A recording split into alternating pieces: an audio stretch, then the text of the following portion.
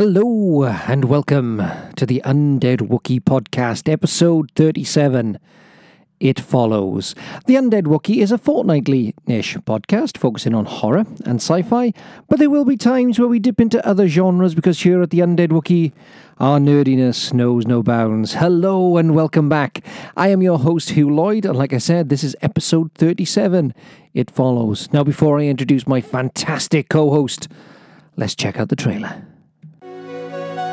I used to daydream about being old enough to go on dates. I had this image of myself holding hands with a really cute guy, driving along some pretty road.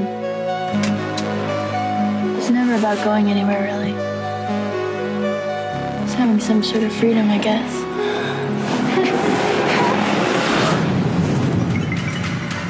Jay, you awake?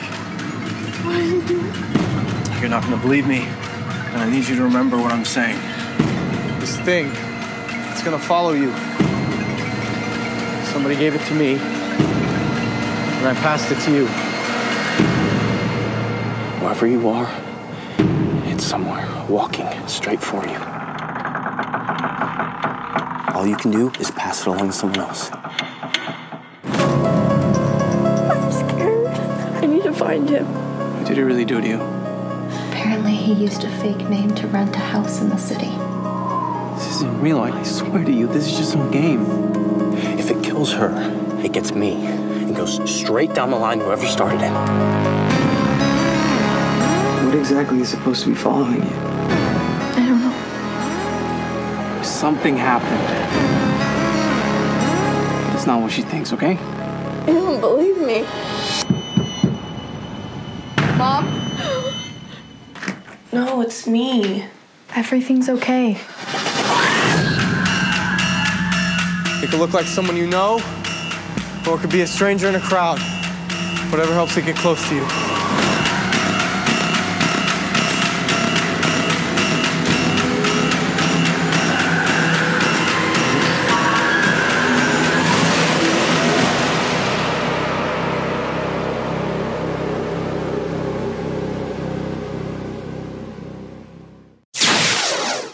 And we are back, ladies and gentlemen, and I am joined by the one, the only.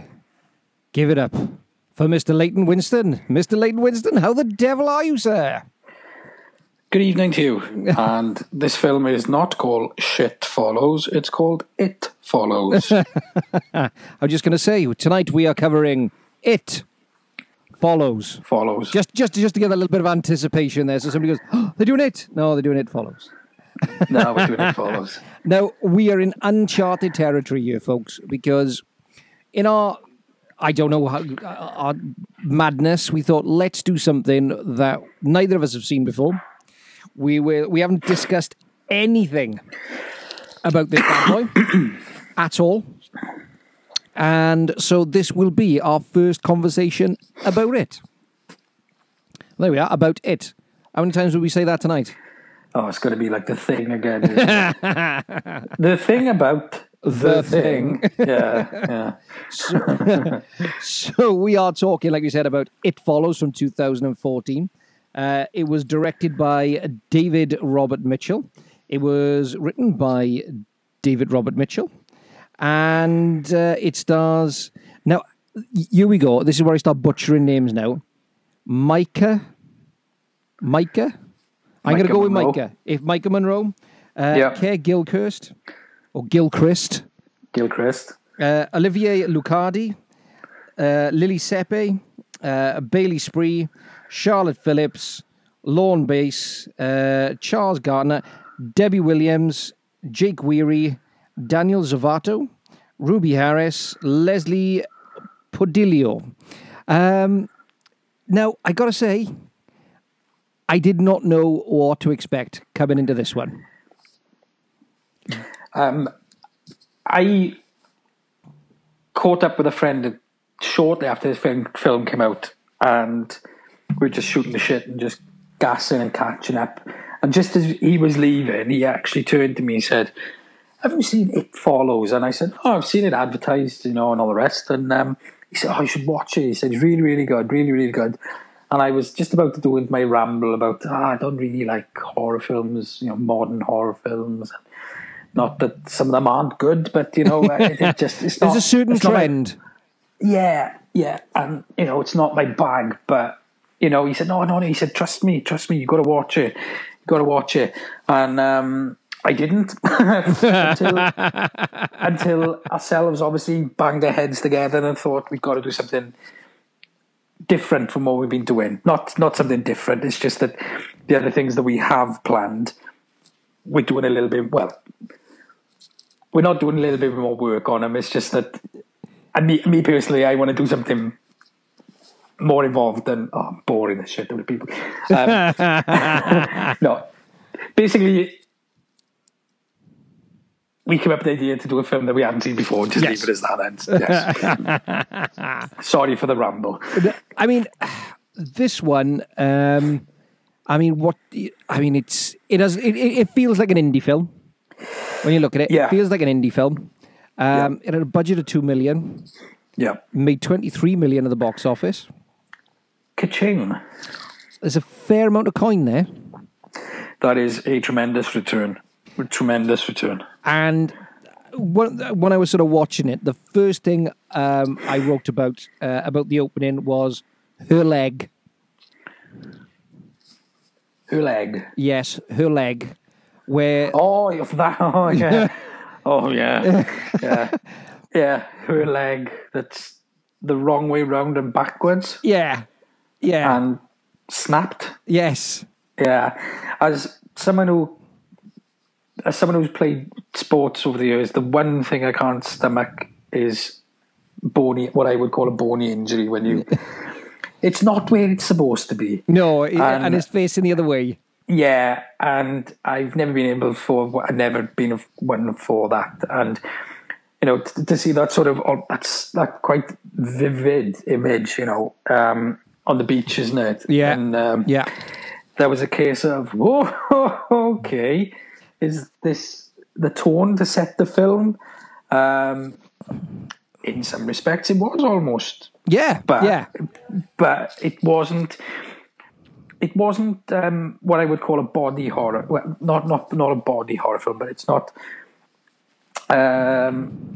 Look, you're a bigger horror film buff than me. For me, I think when you say, and I'm glad you brought up body horror, because It Follows for me felt a little bit like watching a toned down David Cronenberg film. Well, funny you should say that, because when I was watching it and I was making my notes, this is my notes. I never read my notes out in order, never ever. But to read my notes is almost like train of thought, and what I wrote down. And I actually did put body horror with a question mark, and I actually put in then, creepy visions. And so what does it actually do? And not Pennywise the clown, but is it a mind fuck? But then it's it actually is a physical embodiment that actually can hurt and in some cases kill people. So, and whilst there is sort of background given to what this thing is. Yeah, it doesn't really, make that universe massive, does it? Because no, this film is extremely small scale. It's very self-contained. It is very, very self-contained. Yes, it is. But I will say there's some brilliant cinematography in this. Oh, it's stunning to look at. It is beautiful to look at. There was one or two sequences. In fact, one of them is when she wakes up tied in the wheelchair under that, like the underpass. So like the structure is you see like the pillars and it's lit. Yes, it's not lit any differently to like the car headlights. Lighting up an open space, but it's just so brilliantly lit and strapping to the camera to the wheelchair and wheeling it around. Oldest trick in the book. But the thing is, when it's contained and when it's it is light but it's dark and going into the corners but it looked fantastic. It Yeah, does. and It's really, really good. And the other thing as well, which I did pretty much straight away afterwards, downloaded the soundtrack, and because the score and the soundtrack is by Disaster Piece, which is all sort of synth-wavy, electronic-y stuff. And they got a brilliant album called Fez. And I think it was Fez is a soundtrack to a computer game as well. But I loved the score and the sound to this.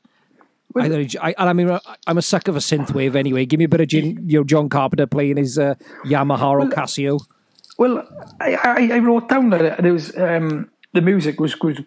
In fairness, it was the odd predictable horror cliche stab and and all the rest. But the opening piece of music, just after the beach sequence, I think. I recognised it, and for the life of me, I couldn't think where I knew it from. But you having just said now that it was possible, you did like video game or something. Yeah, well, I bet that it's probably on a video game I might have played. Yeah, I mean, and it could very well be. But I normally I'm a sod. If there's something a piece of music I think I know, I tend to Shazam it straight away. Yeah, because I'm like, and I always find a good barometer is, if I Shazam the song 3 times, I've got to buy that song.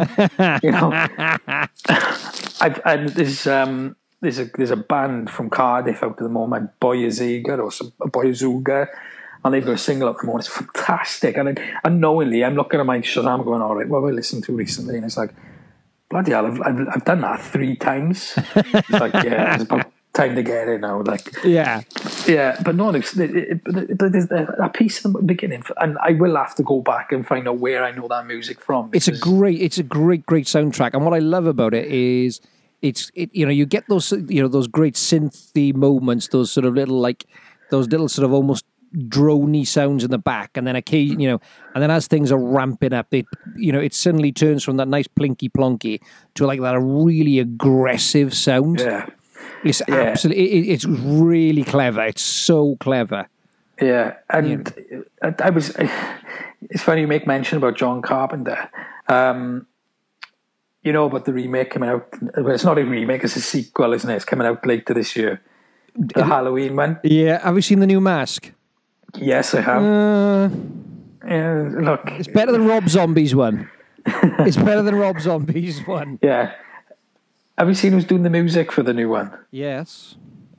JC. He is indeed. Not Jarvis Cocker. Or Jesus. Jesus Christ. that would be awesome, wouldn't it? It would.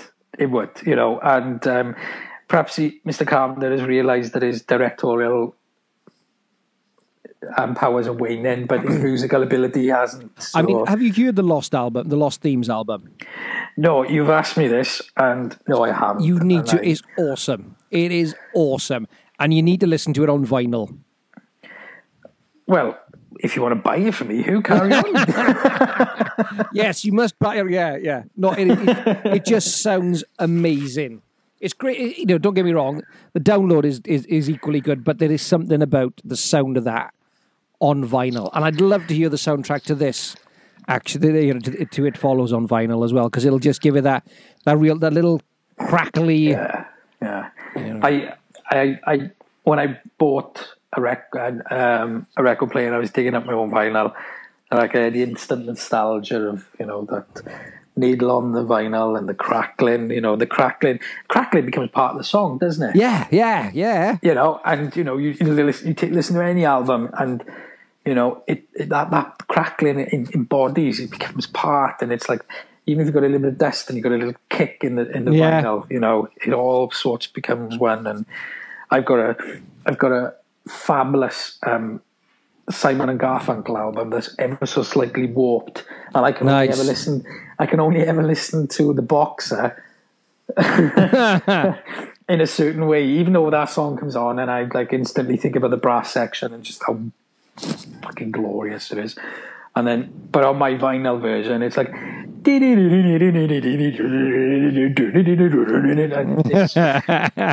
I'm just a poor boy. It's amazing. I mean, I have a slight difficulty with Simon and Garfunkel. I still haven't forgiven Art for Bright Eyes. You're obsessed with Watership Down. It fucking traumatized me. It deeply... Look, I sat there through countless hours of people being hacked to bits. But yet, though, that fucking rabbit... motherfucker. Bright eyes. Oh, God. Oh, dear. Anyway, back to it, Follows. Yes. What I do like about it is this sort of this dreamlike quality to the whole thing. It sort of like marries sort of, there's lots of nods in this film to lots of cinema. I mean, like we mentioned John Carpenter. It's got that feel. It's got a touch of the Halloween feel about it. It's got even like some of the shots are sort of like we mentioned Cronenberg, that coldness to it. It's got there's even a direct reference to The Graduate in it at the end where they walk off and you got the back. Yeah. The same shot is framed as like the bus in The Graduate. Yeah, I'm trying to find what I wrote.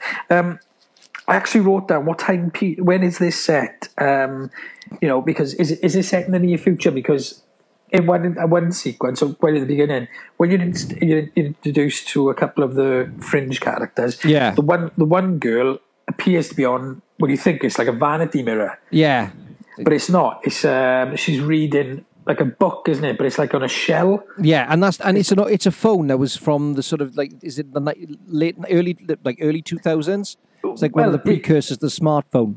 Well, yeah, but that's the thing though. I'd never seen that phone, so if it does exist, I wasn't aware of it. So I've sort of queried: is it set now?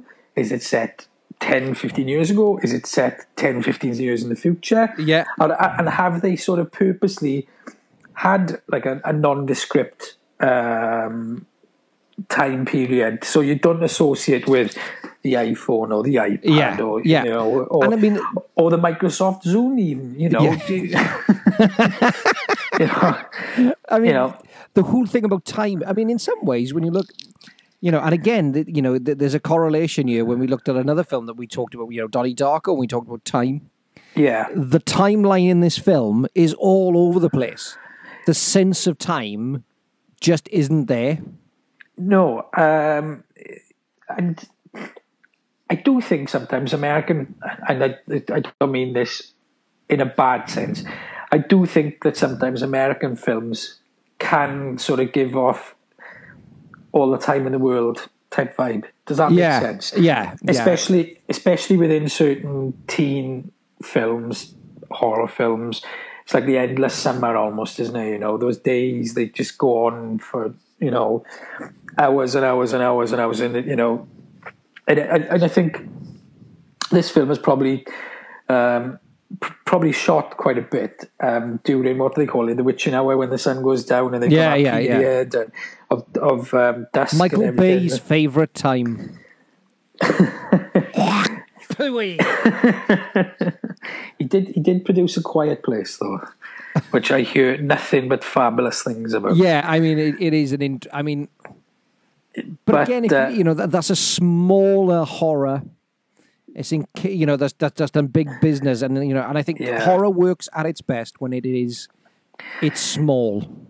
Well, Get Out is the same, isn't it? Yeah. So, but yeah, and Howard the Duck, another classic horror.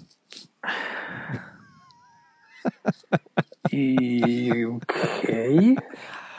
Where does Howard the Duck come into? The fuck? It's been a very, very long day, and I only realised halfway through the day today I've been drinking decaf, so I'll be crying in about 20 minutes. It's nothing new, is it? Not a podcast unless I break down at some point. But I mean, and again, this idea of like time, it kind of, I got a sense when I was watching it as well that it sort of almost had a bit of a feel of like waiting for Godot.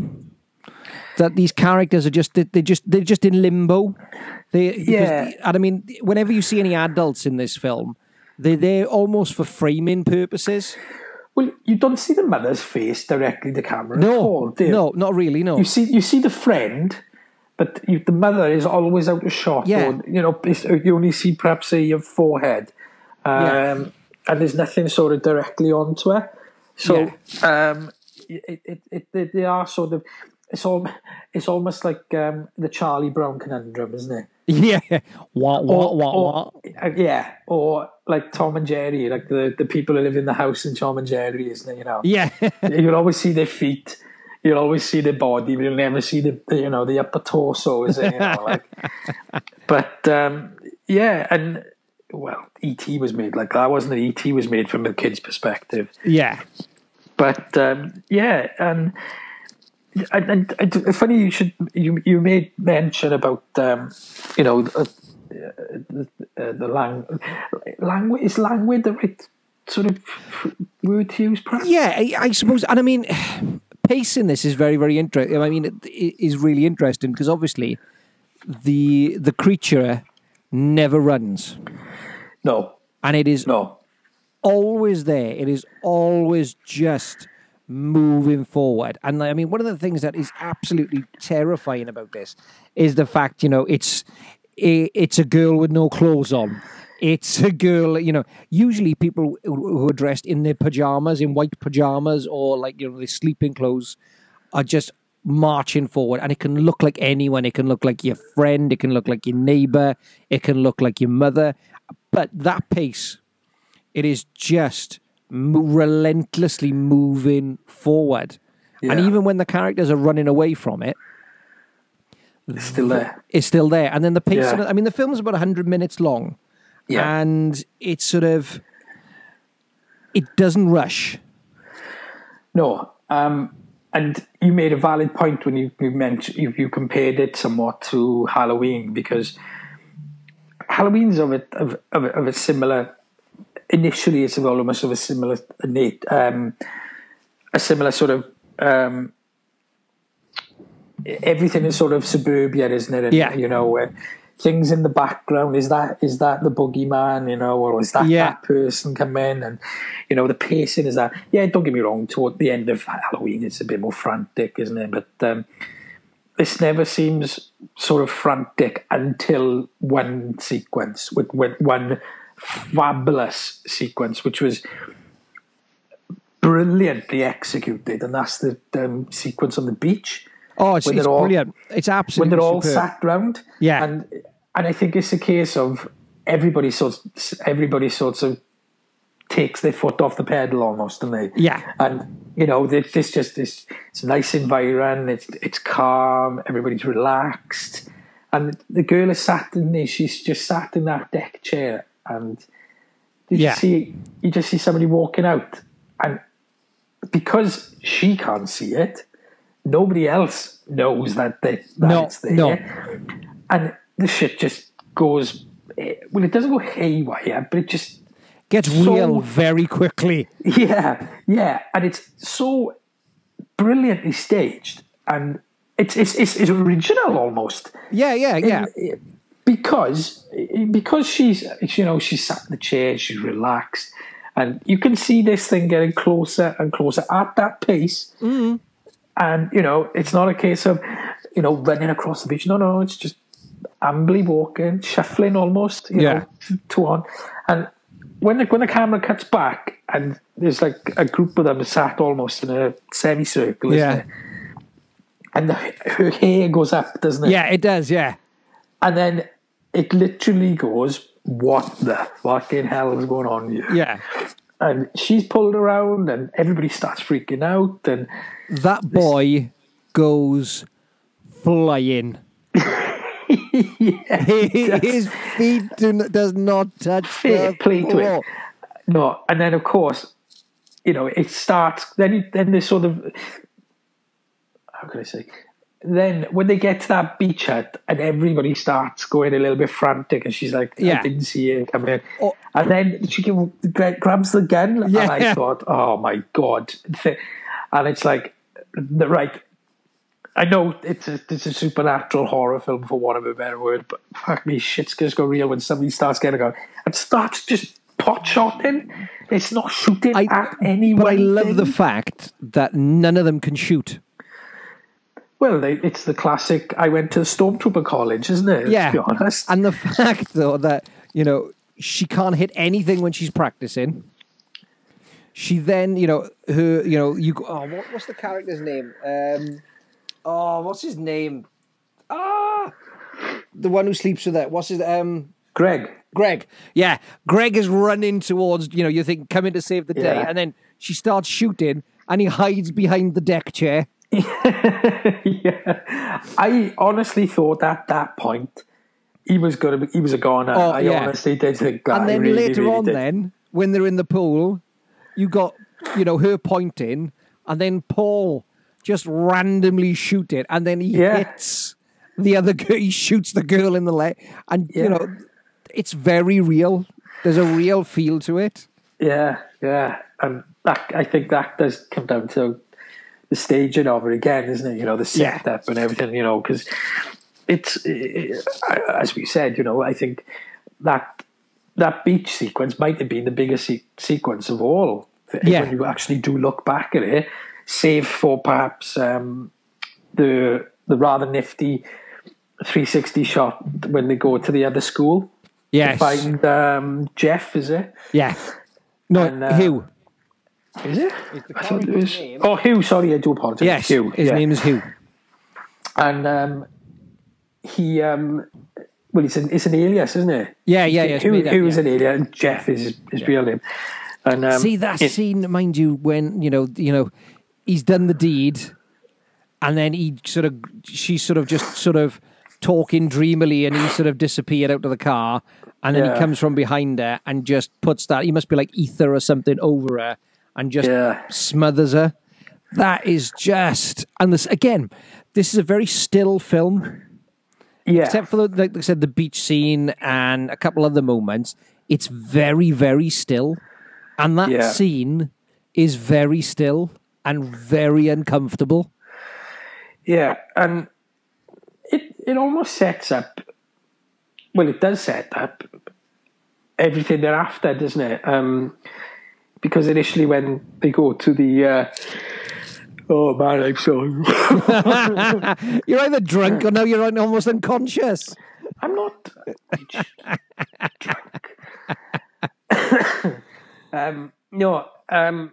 It's like it starts off, isn't it, when they play that little game in the cinema. Yeah. And when he says, "Oh, I'd be her," and she's looking, I don't know who you're talking about, and instantly he knows things are wrong, and that pacing starts properly from there.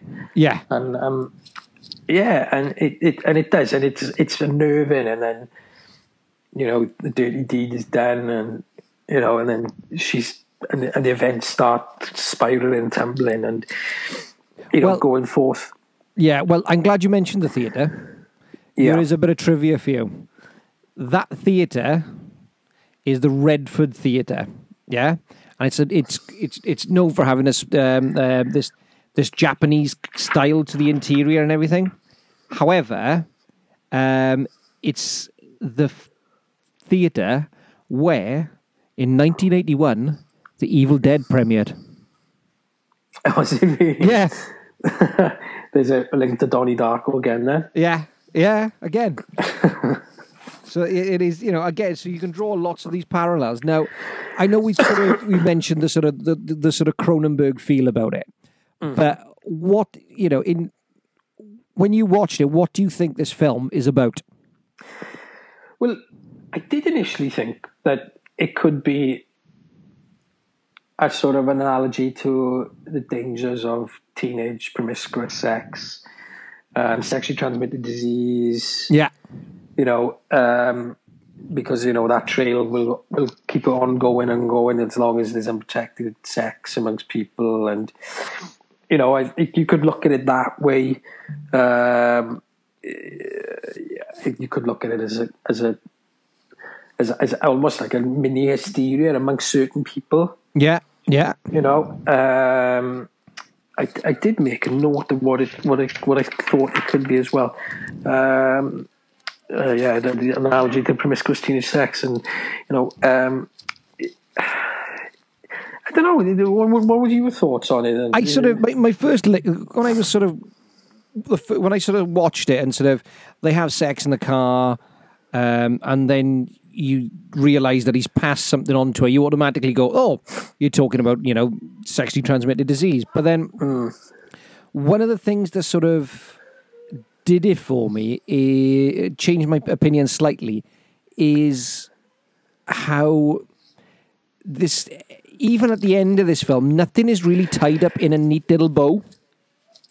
Nothing is tied up in a neat little bow. No, and it's very ambiguous, isn't it? And I think, and sort of, for me, I think it's about death. It's about the inevitability of death. And it's about the sort of, that idea that death and darkness and sort of evil in everyday life and the monotony of everyday life, and that sort of the death itself is a very, very slow thing that nobody can outrun, that nobody can sort of get away from. And I think it's usually when you're in your teenage years, and particularly lots of these characters, they're just about to turn from teenagers to adults. And it's usually about that time you kind of realize that you're not invincible. Yeah, and not only that, also, and again, American films are guilty of this. When you're a teenager growing up, you fit into groups, don't you? You fit into packs, and the main character, at least we forget, she's an attractive female. She knows she's an attractive female. She can have her pick, then, for want of a better phrase.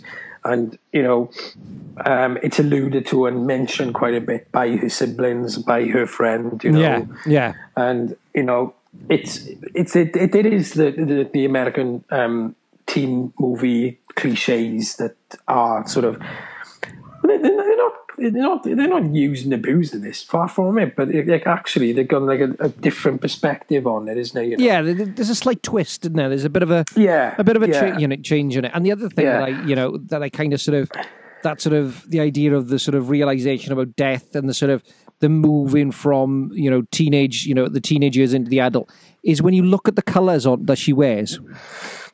She's always wearing pink. Yeah. Or there's always pink around her. And then whenever you see the colour red in this film, it's always a precursor for just before the creature appears. Yeah, I did notice that when I said about going to the other school and you'd see across, I don't know, I don't know whether you have noticed it, but when they're actually in the other school and there's a big yard area and there's like a path and there's grass verges, and you just see somebody walking from one side and they sort of get closer to the characters, and that person's getting closer and closer, but they're obviously walking towards a glass wall. Yeah. And, it was like a lot, like red, quite a bit of red around there. One of the sequences in the house, I think it was just before that giant, tall bloke appeared out of the corridor. And there was a red light part, and there was a phone on the wall, and I was half expecting, right, either that phone's going to ring or a door's going to open or something's going to happen. Yeah. And basically, it was a knock on the door, and the mother, I think it was the mother or the friend. No, it's the friend. And she opens the door and she's like, what happened? Oh, this happened, that happened. And literally, the friend is stood there. And again, great shot. The corridor is blue almost, but the room is red or what have you. Yeah. And literally out of the shadows, this bloke fills the hallway. Literally, his head is touching the ceiling. He's crouched over. And I thought, oh my God, where the hell did he find you, my friend? But that's something as well. I liked about it. Each form is different. Yeah. It wasn't like it wasn't Michael Myers, and let's use Michael Myers as an example, or Jason Voorhees, It was a different body shape, different person. Yeah. And I mean at the beach it was like a younger person. Yeah. And again it's sort of, there's a bit in common there with Stephen King's It, in that you've got a group of young people taking on this shape shifting type creature. Because in the book, he takes the form of like the Universal monsters at the time. Yes, yeah. And I mean, it's quite a, and in terms of creatures, I mean, one of the strengths about Michael Myers is, and I think it's part of the reason why people get hung up on the mask, is that because it's blank, you can project whatever you want onto that face. Yeah. And when you look at the creature, even though it's not wearing a mask at all, there is no expression at all. No, and any expression there is as a result of injury. There was the one with no eye. Yeah. And I think Tall Man had no eyes at all, if I remember correctly. If I'm wrong, then fuck it, I'm wrong. But that was really quite good. It was like the partially dressed male and female, and I think what they did, especially with using nudity in the film, I thought this was quite good in one respect. That, for example, having a schoolyard with nobody in it, but having a figure partially clothed, does sort of jar you almost, because your automatic instinct is conservative, isn't it? You're going, oh my God, well, get some clothes on, isn't it? Yeah. And even in a public area like a beach or something, there was somebody naked or partially naked or whatever, and it's like, oh my God, and that again is like a good surprise, and a good surprising element then. Yeah. Just to sort of change your perceptions, of what you think is going to happen, and good on it, fair play, good on it. It always manages, and I said it about 5 times. Then this film manages to sort of, you kind of feel like because you get into the rhythm of the film very, very, very quickly, but it doesn't become stale. And even though it's very, very still, it's shot in a very wide sort of, you get a wide view of everying. And it feels quite intimate, but it never drags. No, and going back again to the cinematography, I've actually, one of my notes was, I wondered whether it was actually the DOP going to where they were shooting and going, right, if we shoot it this way, it'll look like this, or whether it was actually written that way, because some writer directors actually write in their scripts how they want it to look, don't they? Christopher Nolan is the obvious, well, Stanley Kubrick as well, perhaps.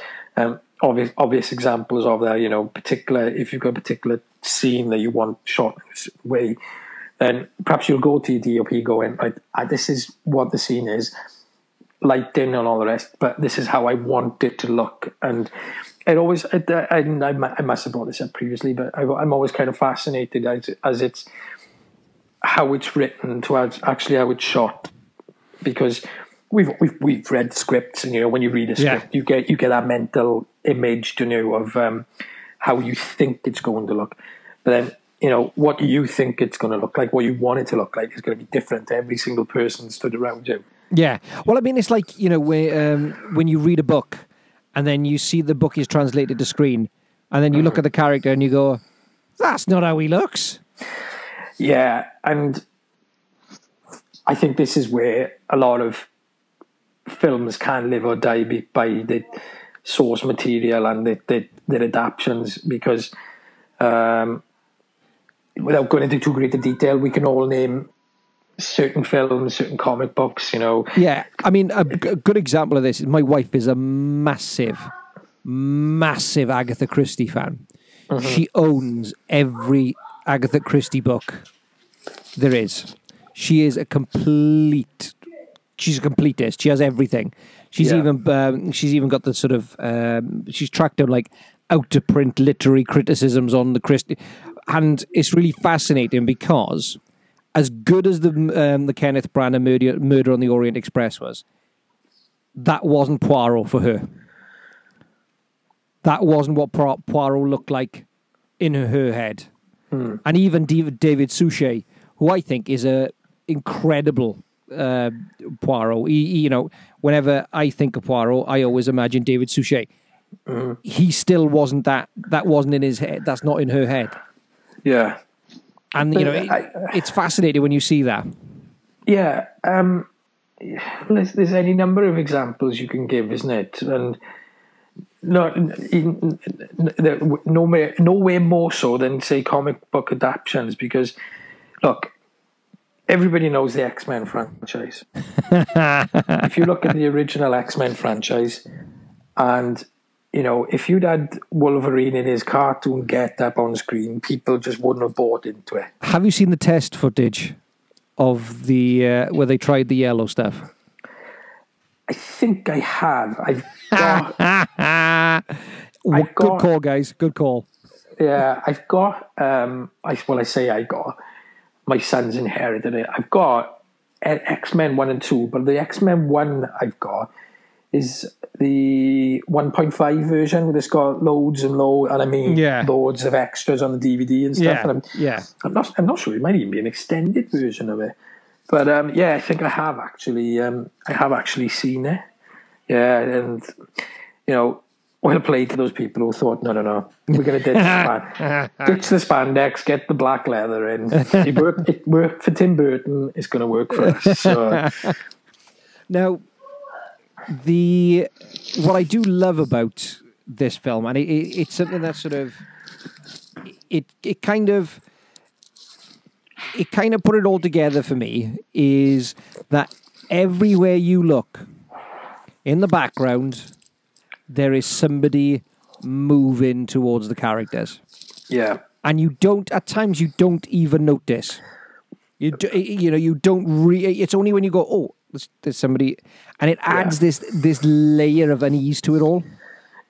Yeah, well, that's what I just alluded to, wasn't it? You know, and it made you. It's not. I don't think it's something perhaps necessarily that you would notice the first time you watch it. Yeah. I think it's only because once I sort of realised what the concept and of what was going to happen or would happen, it's only then I started looking further than the two people on the screen in front of me.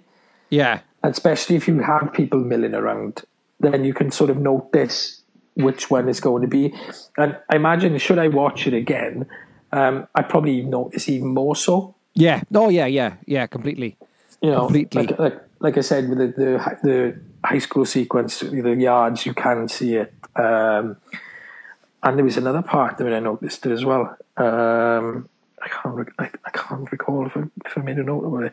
But there was another part when I thought, because it's not the case of when you see somebody in the background, there's not a big sign pointing going, no. This is the bad guy. It's not done that way. There isn't a musical piece playing. There isn't, it's not that type of film.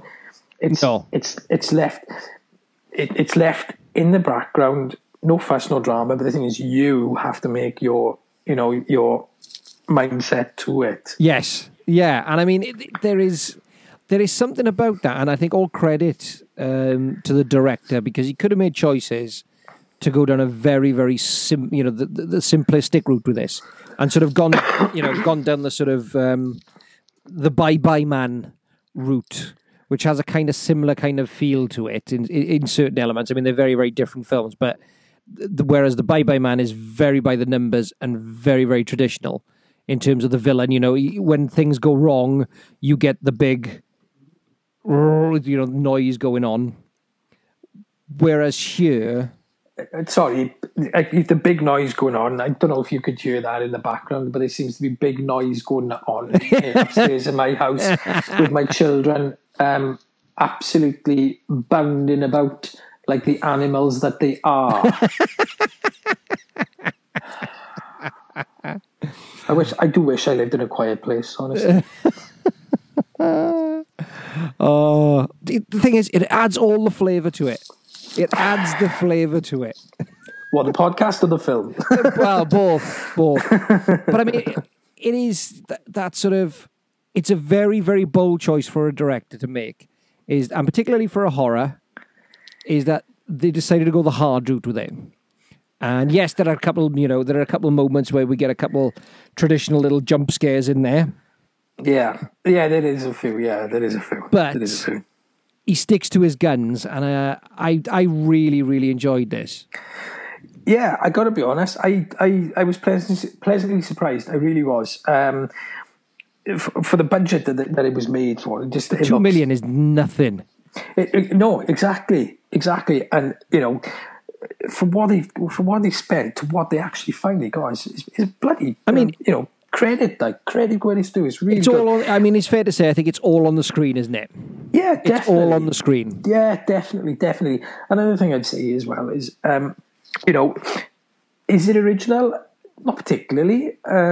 It's certainly different, which is, I think is always applauded to be given to it. It's especially a genre is almost overcrowded, or where everything is a horror. Everything can be a horror film these days, But credit, and I think this is why when the better ones come out, and they are very well done, we could all give examples of ones in the last few years, couldn't we?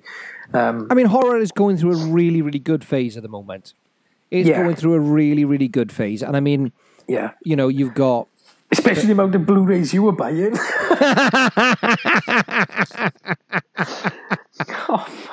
I will admit, I text you the other night going, how do you even begin to watch that garbage that you buy? How do you do it? It looks shit. It's probably shit. How can you do it? I mean, I doff my cap. I really, really do. I just don't know if I could bring myself to know that for the next 90 minutes, I'm just going to watch garbage. And I just couldn't do it, man. I just can't. But the thing is, whenever you see, like, for example, you look, I talked about it last episode when I reviewed Scalps. So when you look at Scalps from 1981, you look at that film, right? You look at the cover on it, and it's made for about £3.50 and a packet of fags, right?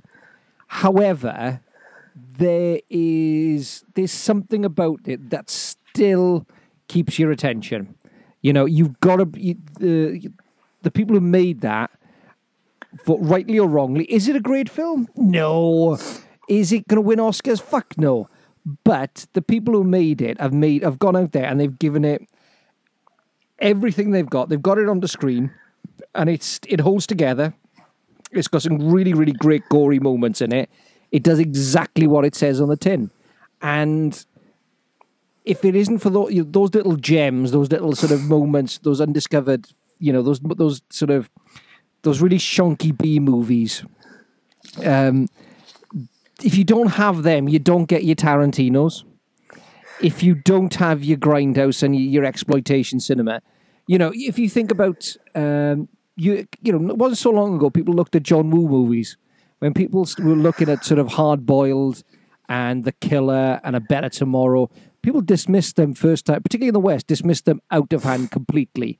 And then suddenly a couple of nerds go, oh, let's try this. They suddenly make a film, and then everybody's leaping through the air with two guns in their hands.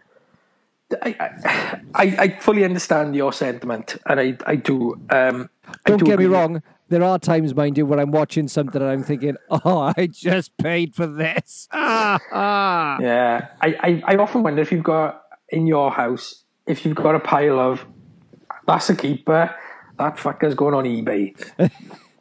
I have a garage full of them. I just don't get it, man. But interesting point you make about John Woo. Yeah, I think you are right, especially... I think with Hong Kong cinema at that time as well, there was a lot of stuff coming out, and a lot of it was chop socky, and it was just the bloody hero. I mean, the bloody hero genre is. I love it. I love the bloody hero genre because it's bonkers. But from it, you get John Woo, you get Ringo Lam. Do you know what I mean? You get these outliers. Do you know what I mean? And then you get for every... Well, that evolves, doesn't it? Let's be perfectly honest. You go from, let's say, A Better Tomorrow, Bullet in the Head, and The Killer, and Hard Boiled, and then you do get stuff like Tony Jaa coming along then, isn't it? You know, stuff like Ong Bak, like, you know, Yeah. just astonishing action sequences, you know, and I mean, I think it's fair to say that if you did, I mean, okay, let's go all the way back, and I know this for a fact. If you didn't have Jackie Chan's Shaolin Chamber of Death, you would not have the Raid. well, yeah, and this is what I was sort of going to come round to, is that, you know, we've mentioned this before, but films influencing other films, other films, and they cycle, they recycle again, they cycle. Yeah, you know, it just goes on and on and on.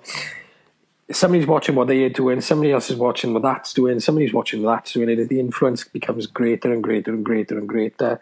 And, you know, then you do get to a point where, you know, you get film, this, I don't know, the John Wick series. Yeah. The John Wick series, you know, and you get to that point. I'm not saying before it that you haven't had good action films. You've had fucking loads of good action films. You know, the Raid is flawless as an action film, as far as I'm concerned. It's fucking up there, genuinely is. Yeah. Oh yeah. You know, and that is a combination of an awful lot of films. Like, yeah. I mean, you can reel off more than myself, but if I'm watching the Raid and I'm thinking, right, this is there's bits of Die Hard in this. There's bits of Jackie Chan pretty story in it. There's, you know, there's bits of Tarantino-esque violence, you know. But then we've got almost balletic moments, and they're just John Woo, you know. Yeah. You've got it all coalescing, you know, into this film that lasts an hour and 40 minutes, and by the end of it, you're just exhausted by it because it's that good. And that stems from B movies, and it does stem from B movies. Yeah. And Christ, and you mentioned Grindhouse, right? One of the most lauded directors of modern times goes out and makes a double feature called Grindhouse. Yeah. And he goes to some of his director mates, right, this is what my idea is. I'm making a film. Robert Rodriguez is making a film. In between those two films, I want 6 or 7 clips for films that are never going to exist, but I want you to make them as schlocky. Use old film if you want to. Use warped footage if you want to. Nicolas Cage as Fu Manchu. Yeah. What was the Edgar Wright one called? No, that's it. Yeah, right. And then you've got that, and then he's got the testicle to go to his now former disgraced employers and go, right, this is what we want. People are going to go to the cinema on a Friday, Saturday night and watch a 3-hour double feature, and in between with these schlocky bits in between. Yeah, and I mean, like films that, you know, the idea behind No comes from the Don't films. That, you know, there's a whole series of films in the 70s that, you know, don't go in there, don't go to there, don't go into the wood, you know. And I mean, like, you know, and recently there's a great micro budget horror film called Don't Fuck in the Woods. Yeah, that's the title, Don't Fuck in the Woods. And I'll take your word for it. And it's, you know, it's a micro budget film, but these are it's that kind of don't give a fuck. We're going to make this film. We'll, you know, yes, don't get me wrong. For every one of those, you're going to get some horrific garbage that is barely watchable. But every now and again, you'll get Last House on the Left. You'll get The Hills of Eyes. You'll get a Halloween. You get, you know, and it's so, you know, the other thing as well, mind you, I am a complete sucker for, you know, anything that's Italian and post-apocalyptic. It's just great because of it's just sheer madness. Madness. You know, so. Bronx Warriors. Oh, Bronx, bloody hell. There was a Bronx Warriors 2 as well, wasn't there? Yeah, there was a Bronx Warriors 2. You know, I mean, like Bronx Warriors. I've just had a flashback to 1983 in a video shop. Just looking covers. At those film covers, yeah. Looking at those film covers. They promised the world. They did, but they didn't even factor a third of what they had on the cover. Another great one is The New Barbarians. The New Barbarians is just, just you look at that cover and you go, that's the cool, to a 7, 8-year-old mind, you see that. Yeah. That is the greatest cover ever. Yeah, but what you actually get is men in loincloths swinging massive axes with horns stuck on their head. You say that like it's a bad thing. It fucking is a bad thing. That's why.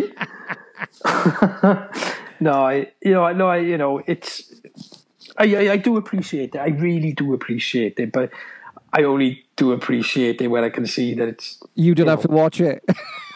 Well, yeah. Speaking of which, let's hear one you still haven't watched. Oh, Blade Runner. Have you watched it? The last Blade Runner? I have. Oh, yes. I have. Aha! And I think it's a masterpiece. It genuinely is, isn't it? It's and I'm not going to go anywhere into this because we're going to do it as an episode. Okay. I'm a massive fan of the original. I am a huge fan of the original. I always have been. I'm not one of these sort of late to the gamers. I even quite like the voiceover cut of it. There you are, I said it. Fuck you. But I think it's a masterpiece. Even Jared Leto didn't spoil it for me. Nope. We will talk about it in depth, but I completely agree. I think it's better than the original. Controversial. No.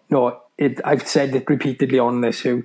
Blade Runner, I'm not a huge fan of. I admire an awful lot about it. Awful lot about it.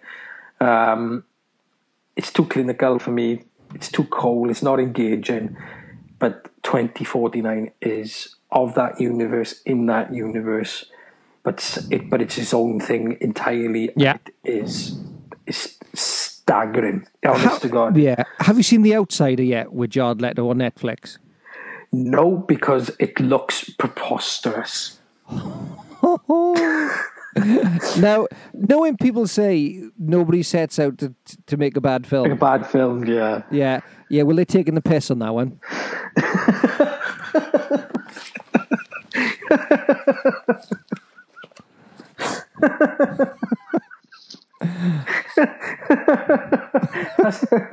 That's tickled me. Right. Anyway, coming back to, and I think one of the points I was actually going to swim back round to is, we said about right now is a really good era for horror movies. And if we look at the type of small budget horror movies that are being made right now, and the impact that they have and the quality that they have of them, it's a really, really good time. And lots of people are critical of Blumhouse, and I think sometimes rightly so. But when you look at, we've had Get Out, we've got The Quiet Place now. You've had Mother. Mother! Yeah, which was, I thought it was a great, great, great, great film. I really enjoyed that. It's batshit insane. I love Darren Aronofsky films. I really do. I think he's an absolute tremendous filmmaker. I haven't got round to Mother yet because I know I'm going to expect something which is totally mental, and I know that, right? I know it's going to be. But if I know something's going to be totally mental, I've sort of got to gear myself up to go, right? Here we go then. There we Let's go. Yeah. For it. Yeah, and get into it that way. When we said about a couple, we got, The Babadook, The Witch, Don't Breathe, The Conjuring 2, Green Room. I mean, Green Room is a brilliant film. Brilliant. Green Room was a breath of fresh air. A genuine breath of fresh air. Brilliant. I will say, I absolutely hated The Babadook. No, I hated it. I hated it with a passion. It took me a while to get around to it. No, boils my piss. It genuinely does. I don't see it. It's one of those ones I do not get. I did think the woman the main character, Ozzie Davis is her name, Yeah, is it? yeah. Yeah. I thought she was brilliant, in fairness. She was really good as a woman, just basically crumbling before your eyes. Yeah, It really yeah. did. But that fucking kid. Look, if that was the whole part, if that was the whole part of the portrayal, then fair enough. But no, it didn't do it for me at all. I'm glad you did mention The Conjuring, because I do think a really good creepy film, when done right, can be such good fun. Oh, yeah, such good fun. And I just got to stand up a moment. Not that anybody needs to know that, because I'm practically sat in a darkened room.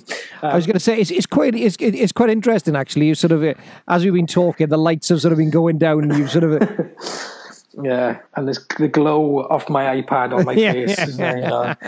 Nobody wants to see that many chins. Anyway, The Conjuring was fantastic. The sequel I thoroughly enjoyed as well. You know, and at least you forget when the sequel and The Conjuring 2 came out. It came out in the UK, and just before it was the excellent Enfield Hauntings with Timothy Spall, and they were really, really good. Really, really good. I think Timothy Spall in that was immense. Yeah, he's terrific. I love him anyway, you know. And, you know, we're of that certain era that he'll always be... Alvida's in pet. Barry from Alvida's in pet, isn't he, you know? So. Oh, Skip! All right, Neville. And, yeah, you know, but he's a fantastic actor, genuinely. Now, useless piece of trivia for you. Oh, love it. Go for it. How far did the creature walk while she was stalking Jay? This is like one of those maths questions. It is a maths question. If I travel from York and I stop off in Leeds to fill up with £38 worth of petrol, how far further can I travel? I just can't be asked. The creature walked 1,017 miles. And you'd calculate it by 72 times 14 equals 1,008, which is the full 14 days. 3 times 3 equals 9, which is the first day, which equates for 9 till 12, which will give you 1,800. Add the 9 equals 1,017. On behalf of the Undead Wookiee, I'd like to apologise for that math segment that nobody wanted, nobody asked for, and nobody will ever mention again. I didn't work that out at all. I found that on Dread Central. I cannot take it. But it was one of those moments where you go, Yeah, you may do. What? I like that. I like a nerdy fact. There's me thinking you're going to bring out, do you know that third character in the background on the right during the swimming pool sequence? They were wearing a T-shirt from Halloween 6, The Return of Michael Myers. That's what I was expecting. That's a nerdy fact to me, not the number of fucking steps a monster takes in a film. Fair play. That's like saying the Cloverfield monster weighed 748 metric ton. Like, I don't care. Somebody out there, if you do know that, let us know. Let Hugh know. Really? What's this, education hour? Hey, this is edutainment. All right then, David Brent. So, where would we come in and score in this bad boy then? Me personally? Yeah. I'd give it a 7 out of 10. 7 out of 10, definitely. Nice. I was coming. Actually, it's exactly my little. Obviously for the show, I have a little diary that I write down everything that we watched and everything. I got all the scores in there, and right next to it, 7 out of 10. For me, it's a good film. Yeah, it is good. It's a great film. I like, and as I said earlier, I think what the biggest surprise of it is engaging, and you're involved, and you want to see it out, don't you? You know. Yes. You know, you do, and you know what the stakes are, and because it is that original idea, and it is that engaging, that you want to see. Well, where does it go next? Isn't it? Yeah. But no, it's good. It's good, and I would recommend it to people to watch, especially if you just want to, if you just want to change direction, isn't it? You know, rather than watching NCIS all the time. Hey, we're on a Criminal Minds binge here. Are you? Yeah. Which one? We're on season 7 at the moment. Ah, cool. I've gone back to New Jersey to visit Tony Soprano. Nice. Starting from the beginning. Nice. I should really watch more new stuff, though. I gotta be honest. I really need to, like. Well, do you know what? No, you were saying about you end up revisiting The Wire. Yeah. So many people in work who keep doing that. So many people who work with me, they go back and they watch it time and time again. Got to. And this is going to sound so random now, right? But there's a connection to The Wire, okay? One of my mates of mine recommended I put an app on my phone, and it's one of these cashback ones. Yeah. And he said, "Oh, look, put it in and keep an eye on it." And he said, and these things pop up, you know, freebies and stuff like that. Yeah. Something popped up. It was either on this app, right, or I was reading on Twitter. Jameson's have brought out their own app, right? And in it makes recommendations for bars and various places around the world, right, and all the rest. And there was an offer on there, a free Jameson mixer drink, right? Right. Just Jameson's with like ginger ale and a bit of lime in it. They're only like a little can, right? And it's like claim your free can. So I just see what happens in it, you know. Yeah. Totally forgot about it. This week I come home from work. My missus is like, "What's this package? And who the hell is William?" I'm like, I don't know. William. Open it up, innit? And there's my little can of Jameson's free of charge in the post. William. Well, I don't know. They must have just gone. What does that say on that email? Oh, just put William on it. We've got his address. This is his postcode. Just send it to him, isn't it? But it came in this big packaging, right? And I just like, I got no idea. I opened it up. Little can of Jameson's. What's Jimmy McNulty's drink of choice in The Wire? Come on, lay it on me. Jameson's. There we are. Nice. Roundabout way, you know. So on that whiskey bombshell, we've come to another conclusion, my friend. We have, and I think I might go to bed. You're going to go to bed? I'm sorry for yawning. It's been a long couple of days. It's been a long couple of days. Hey, tell me about it. Right then, late. Thank you very much for being on, my brother. I'll speak to you soon. Take it easy, man. Ta-ra, buddy. Ta-ra, man. As always, I want to say a big thank you to Leighton for being on. Always a pleasure, never a chore. Now, ladies and gentlemen, it is time for What the Wookiee Watched. And kicking us off today, we have got Day of the Dead Bloodline from 2018. Let's check out the trailer.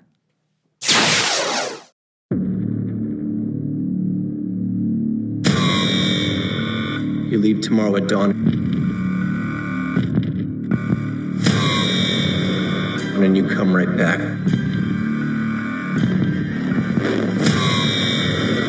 No sightseeing, no sidetracks.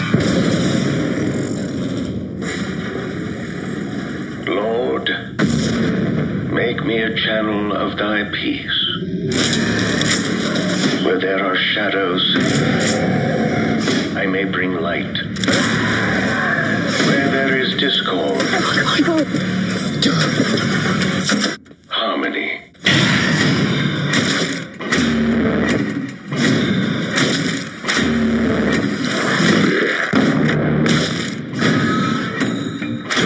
This is why we don't go on wild goose chase supply runs. So people don't die for nothing. It wasn't for nothing. Just relax. My job is to keep people safe, and I decide how that's done. Where there is sadness, I may bring joy.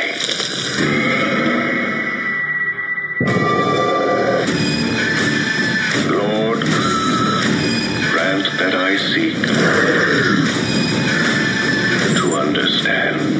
His brain is still working. They're learning.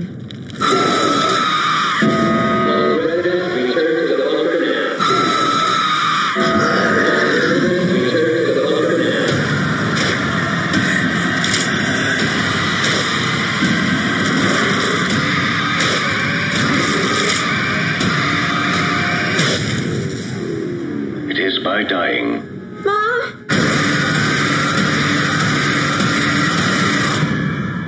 that one awakens to eternal life.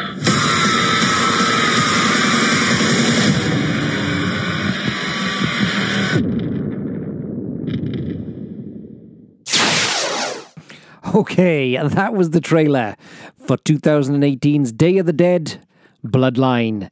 Now, Day of the Dead Bloodline was directed by Hector Hernandez Vicens, written by Mark Tonderi and Lars Jacobson, of course, based on George A. Romero's original Day of the Dead. It stars Sophie Skelton, Jonathan Skeech, Jeff Gum, Marcus Vanko, and to say that I was a little bit disappointed with this film would be an understatement. Of course, I'm a huge, massive fan of Romero's original trilogy. I've said it numerous times. However, this was very, very disappointing. The acting ranged from wooden to painful. It was full of cliches.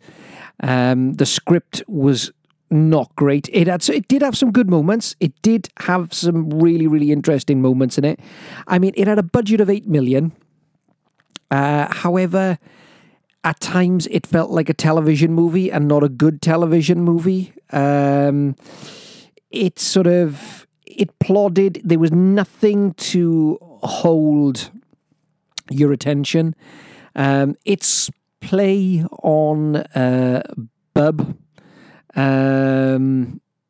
was really, really, it just didn't work. It just came across as, trying a bit too hard. It had some moments. There are some, there's some interesting bits. And to be fair, I think Sophie Skelton is probably better is a better actress than what she sort of got in terms of co-stars, script, etc. It's reasonably well shot. It's all there. It does drag. It really, really does drag for a film that's about an hour and 30. It really, really does drag. Shot in Bulgaria and parts of the United States. You can clearly see that they've used a lot of sort of non-English speaking actors in certain roles. I really, really didn't enjoy this film. And I feel really sad for saying that, because I hate saying that I didn't enjoy something, because nobody ever sets out to make a bad film. But this for me is not a good one, and it's a 3 out of 10, unfortunately. Really gutted to say that, but yeah, Day of the Dead 2018 is not very good. So like I said, 3 out of 10 for that one. Okay, next up, we have got Slaughterhouse from 1987. Let's check out the trailer.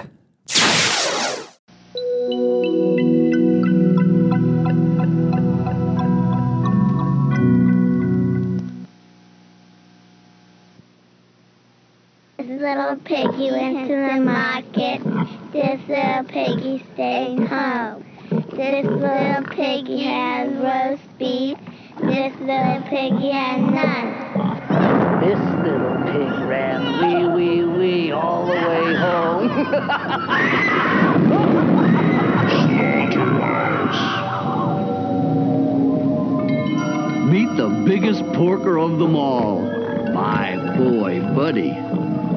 Buddy's not just another pretty face. Some say he reeks of class. Others say he just reeks. Buddy's a good boy, but he has what you might call basic hygiene problems. Sometimes Buddy likes to mess around. Slaughterhouse.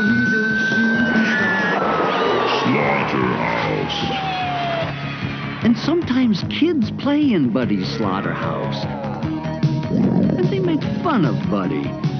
But Buddy likes to play with his friends. Let me go, fat boy! Slaughterhouse. Don't scare the poor thing, boy. Take off that damn mask. That's better. But don't mess with his hogs.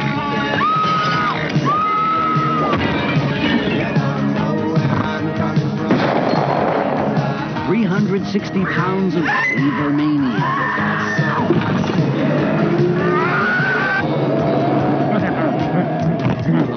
Buddy, he's going hog wild at the slaughterhouse. You're next, little pig. Oh, now I feel like we're kind of back on track. That is a great trailer. I love that trailer. It makes me happy. It takes me back to a to the happy video shop days. Of course, we are talking Slaughterhouse from 1987, directed by Rick Rosler and written by Rick Rosler. It stars Joby Barton, Don Barrett, Sherry Lynn, and Bill Brainsfield. What can I say about this one? This is very, very much straight-to-video 1980s slasher movie. It's got your deranged killer.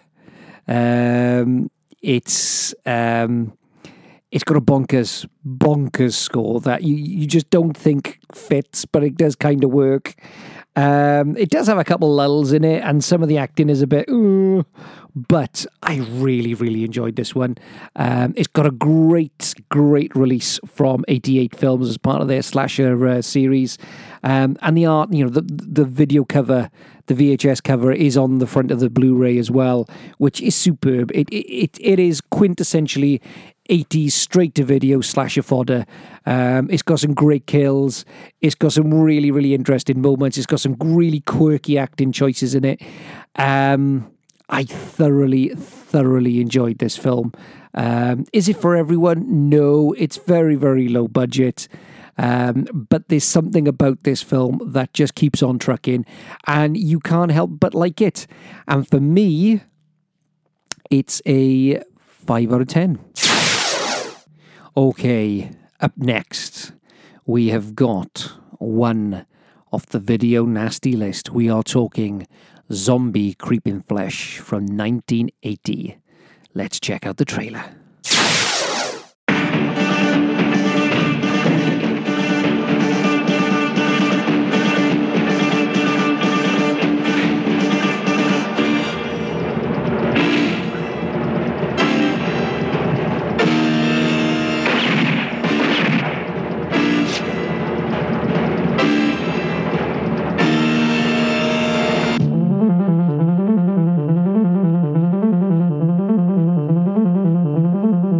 Village is contaminated. There have been many deaths. Now they're celebrating the funerals.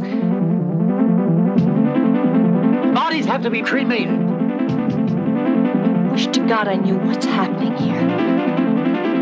I insist that the most serious situation we have to deal with is cremating the bodies. Cut it out! Stop wasting your damn bullets, you jerks! You need to hit their heads! I told you! Say it like this! Get away! Beat it! Clear out!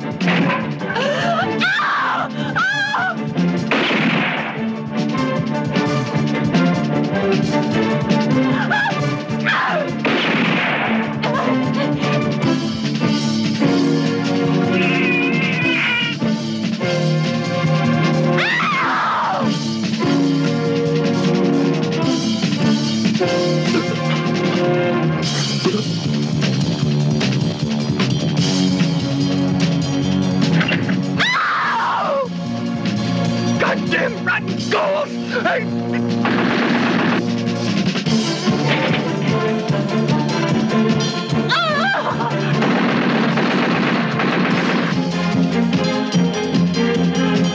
Look out!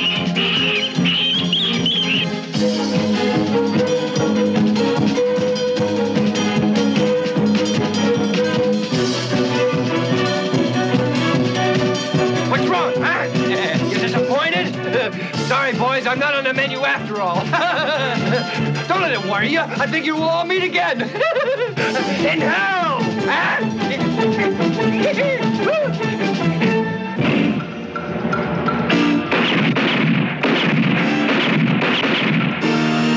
Hurry up, get going. Here they come. What's wrong with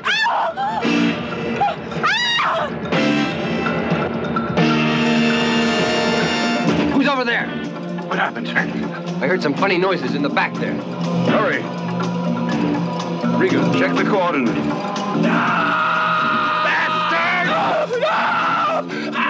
Experimental project Operation Sweet Death must be considered a complete failure. All these high-powered installations, like a factory from a future world, safely hidden. You're all doomed to a horrible death. Doomed to be eaten up. First they'll kill you.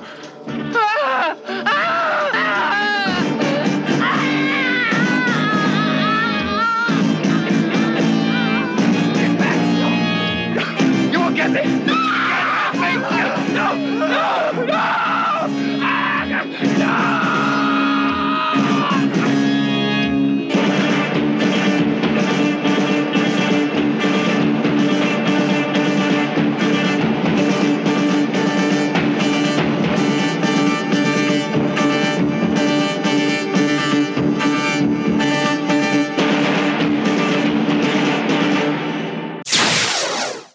That was the trailer for Zombie Creeping Flesh from 1980. Now, as is the case with pretty much any good Italian zombie movie, it had various titles, including Virus, Apocalypso, Cannibal, The Apocalypse de la Vende Doden. I can't even pronounce some of the others. Hell of the Living Dead, Hell of the Living Death, and there's a few others. Now, it was directed by the infamous Bruno Mattei, and it stars Margaret Elvin Newton, actually, in this one. She used to go by Margaret Newton, but for the sake of the credits on this one, she is Margaret Elvin Newton. Frank Garfield, whose real name was Franco Garofalo, Zlatan Kardag, Jose Gras, and Jose Luz Fonol. This is probably not. It didn't. This, even though this one infamously made it onto the 72 banned movies on the Video Nasty list in the 80s. This isn't obviously one of the classics out of the sort of the cycle of the zombie horror movies when you think about Zombie Flesh Eaters or any of the other Fulci's other movies or Nightmare City, those kind of things. But it does have a certain amount of charm, particularly from the soundtrack that was borrowed from Dawn of the Dead. It's truly heroic use of African documentary stock footage that could quite easily rival anything that Ed Wood threw onto the screen. A SWAT team that kind of looks like your local pub football team decided to take on some terrorists. And some interesting facial expressions from its lead actress. The gore in this at times is excessive, as you'd expect from any Italian zombie movie of this genre. It's not great. It really isn't. However, it's a darn sight better than the Day of the Dead Bloodline. Look, I'm a sucker for this type of film.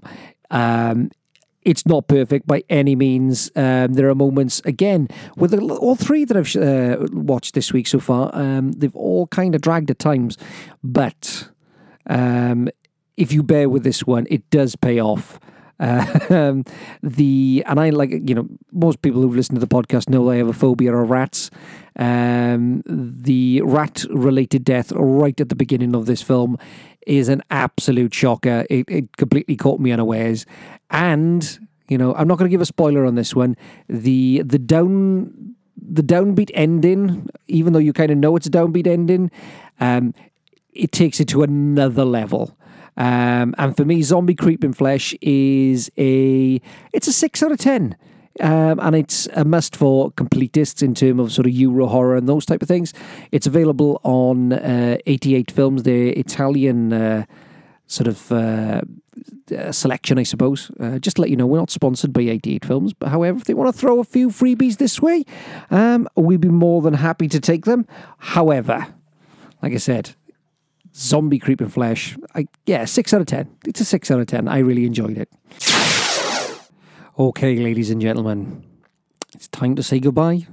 But as always, we got a couple of shout-outs. First of all, I want to start off with a big shout-out to Gidget Von LaRue, who's going to be joining me next episode, where we cover Fright Night from 1985.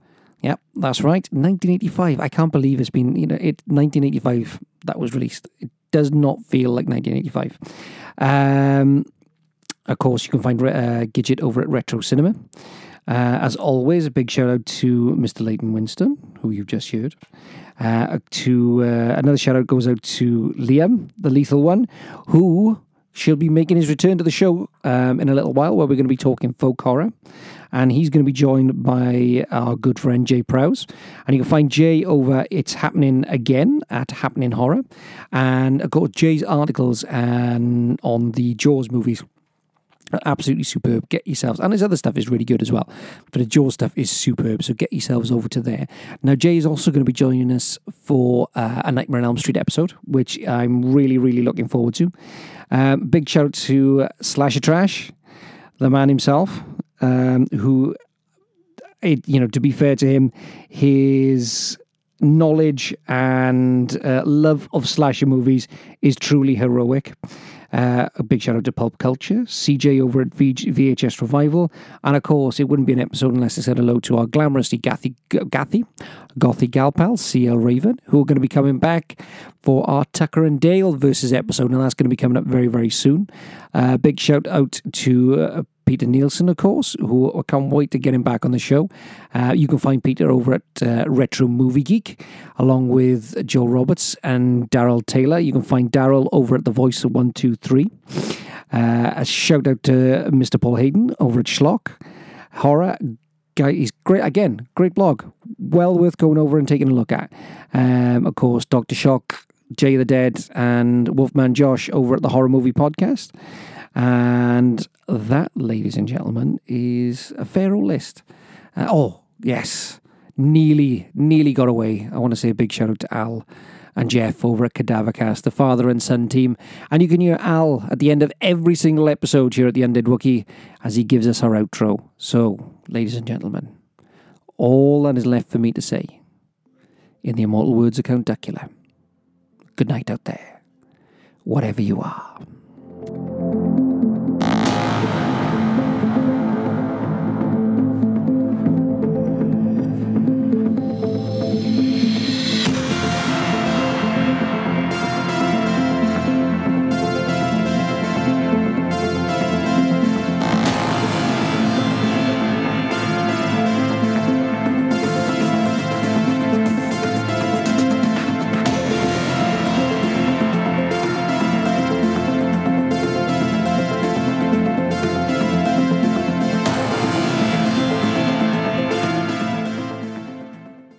This is Al from Cadavercast. You've been listening to The Undead Wookiee. The back